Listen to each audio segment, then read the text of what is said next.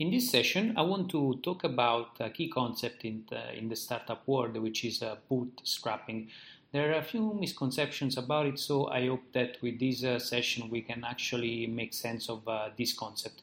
So let's get to it. This is another episode of Business Pills, part of the Digital Business Models podcast offered by 4weekmba.com. Now, what the heck is bootstrapping? So really many think that bootstrapping is about self-financing your business.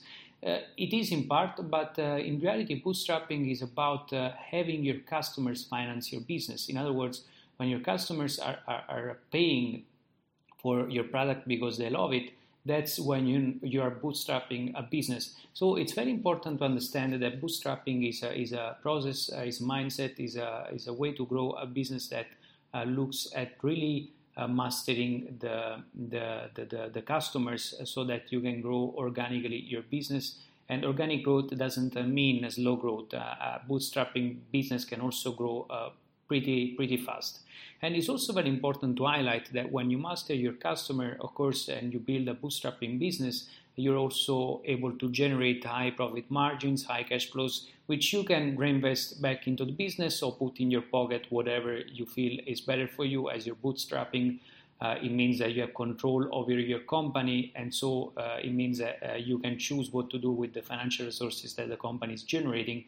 And of course, the way you build a viable business with the bootstrapping is that you bring better and better customers. So really, you are able to understand your customers so well that then most of what you do, it's really based on bringing the ideal customers, those people that really believe in your business and you have control over your vision, and you can keep adding value in the long term. So primarily, this is what I think bootstrapping is about.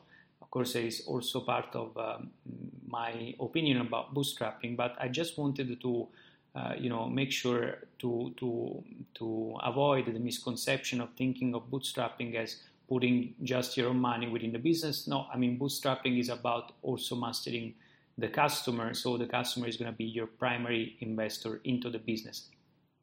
And this was another episode of Business Pills, part of the Digital Business Models podcast offered by the 4Week MBA. For more content like that, you can go to 4weekmba.com.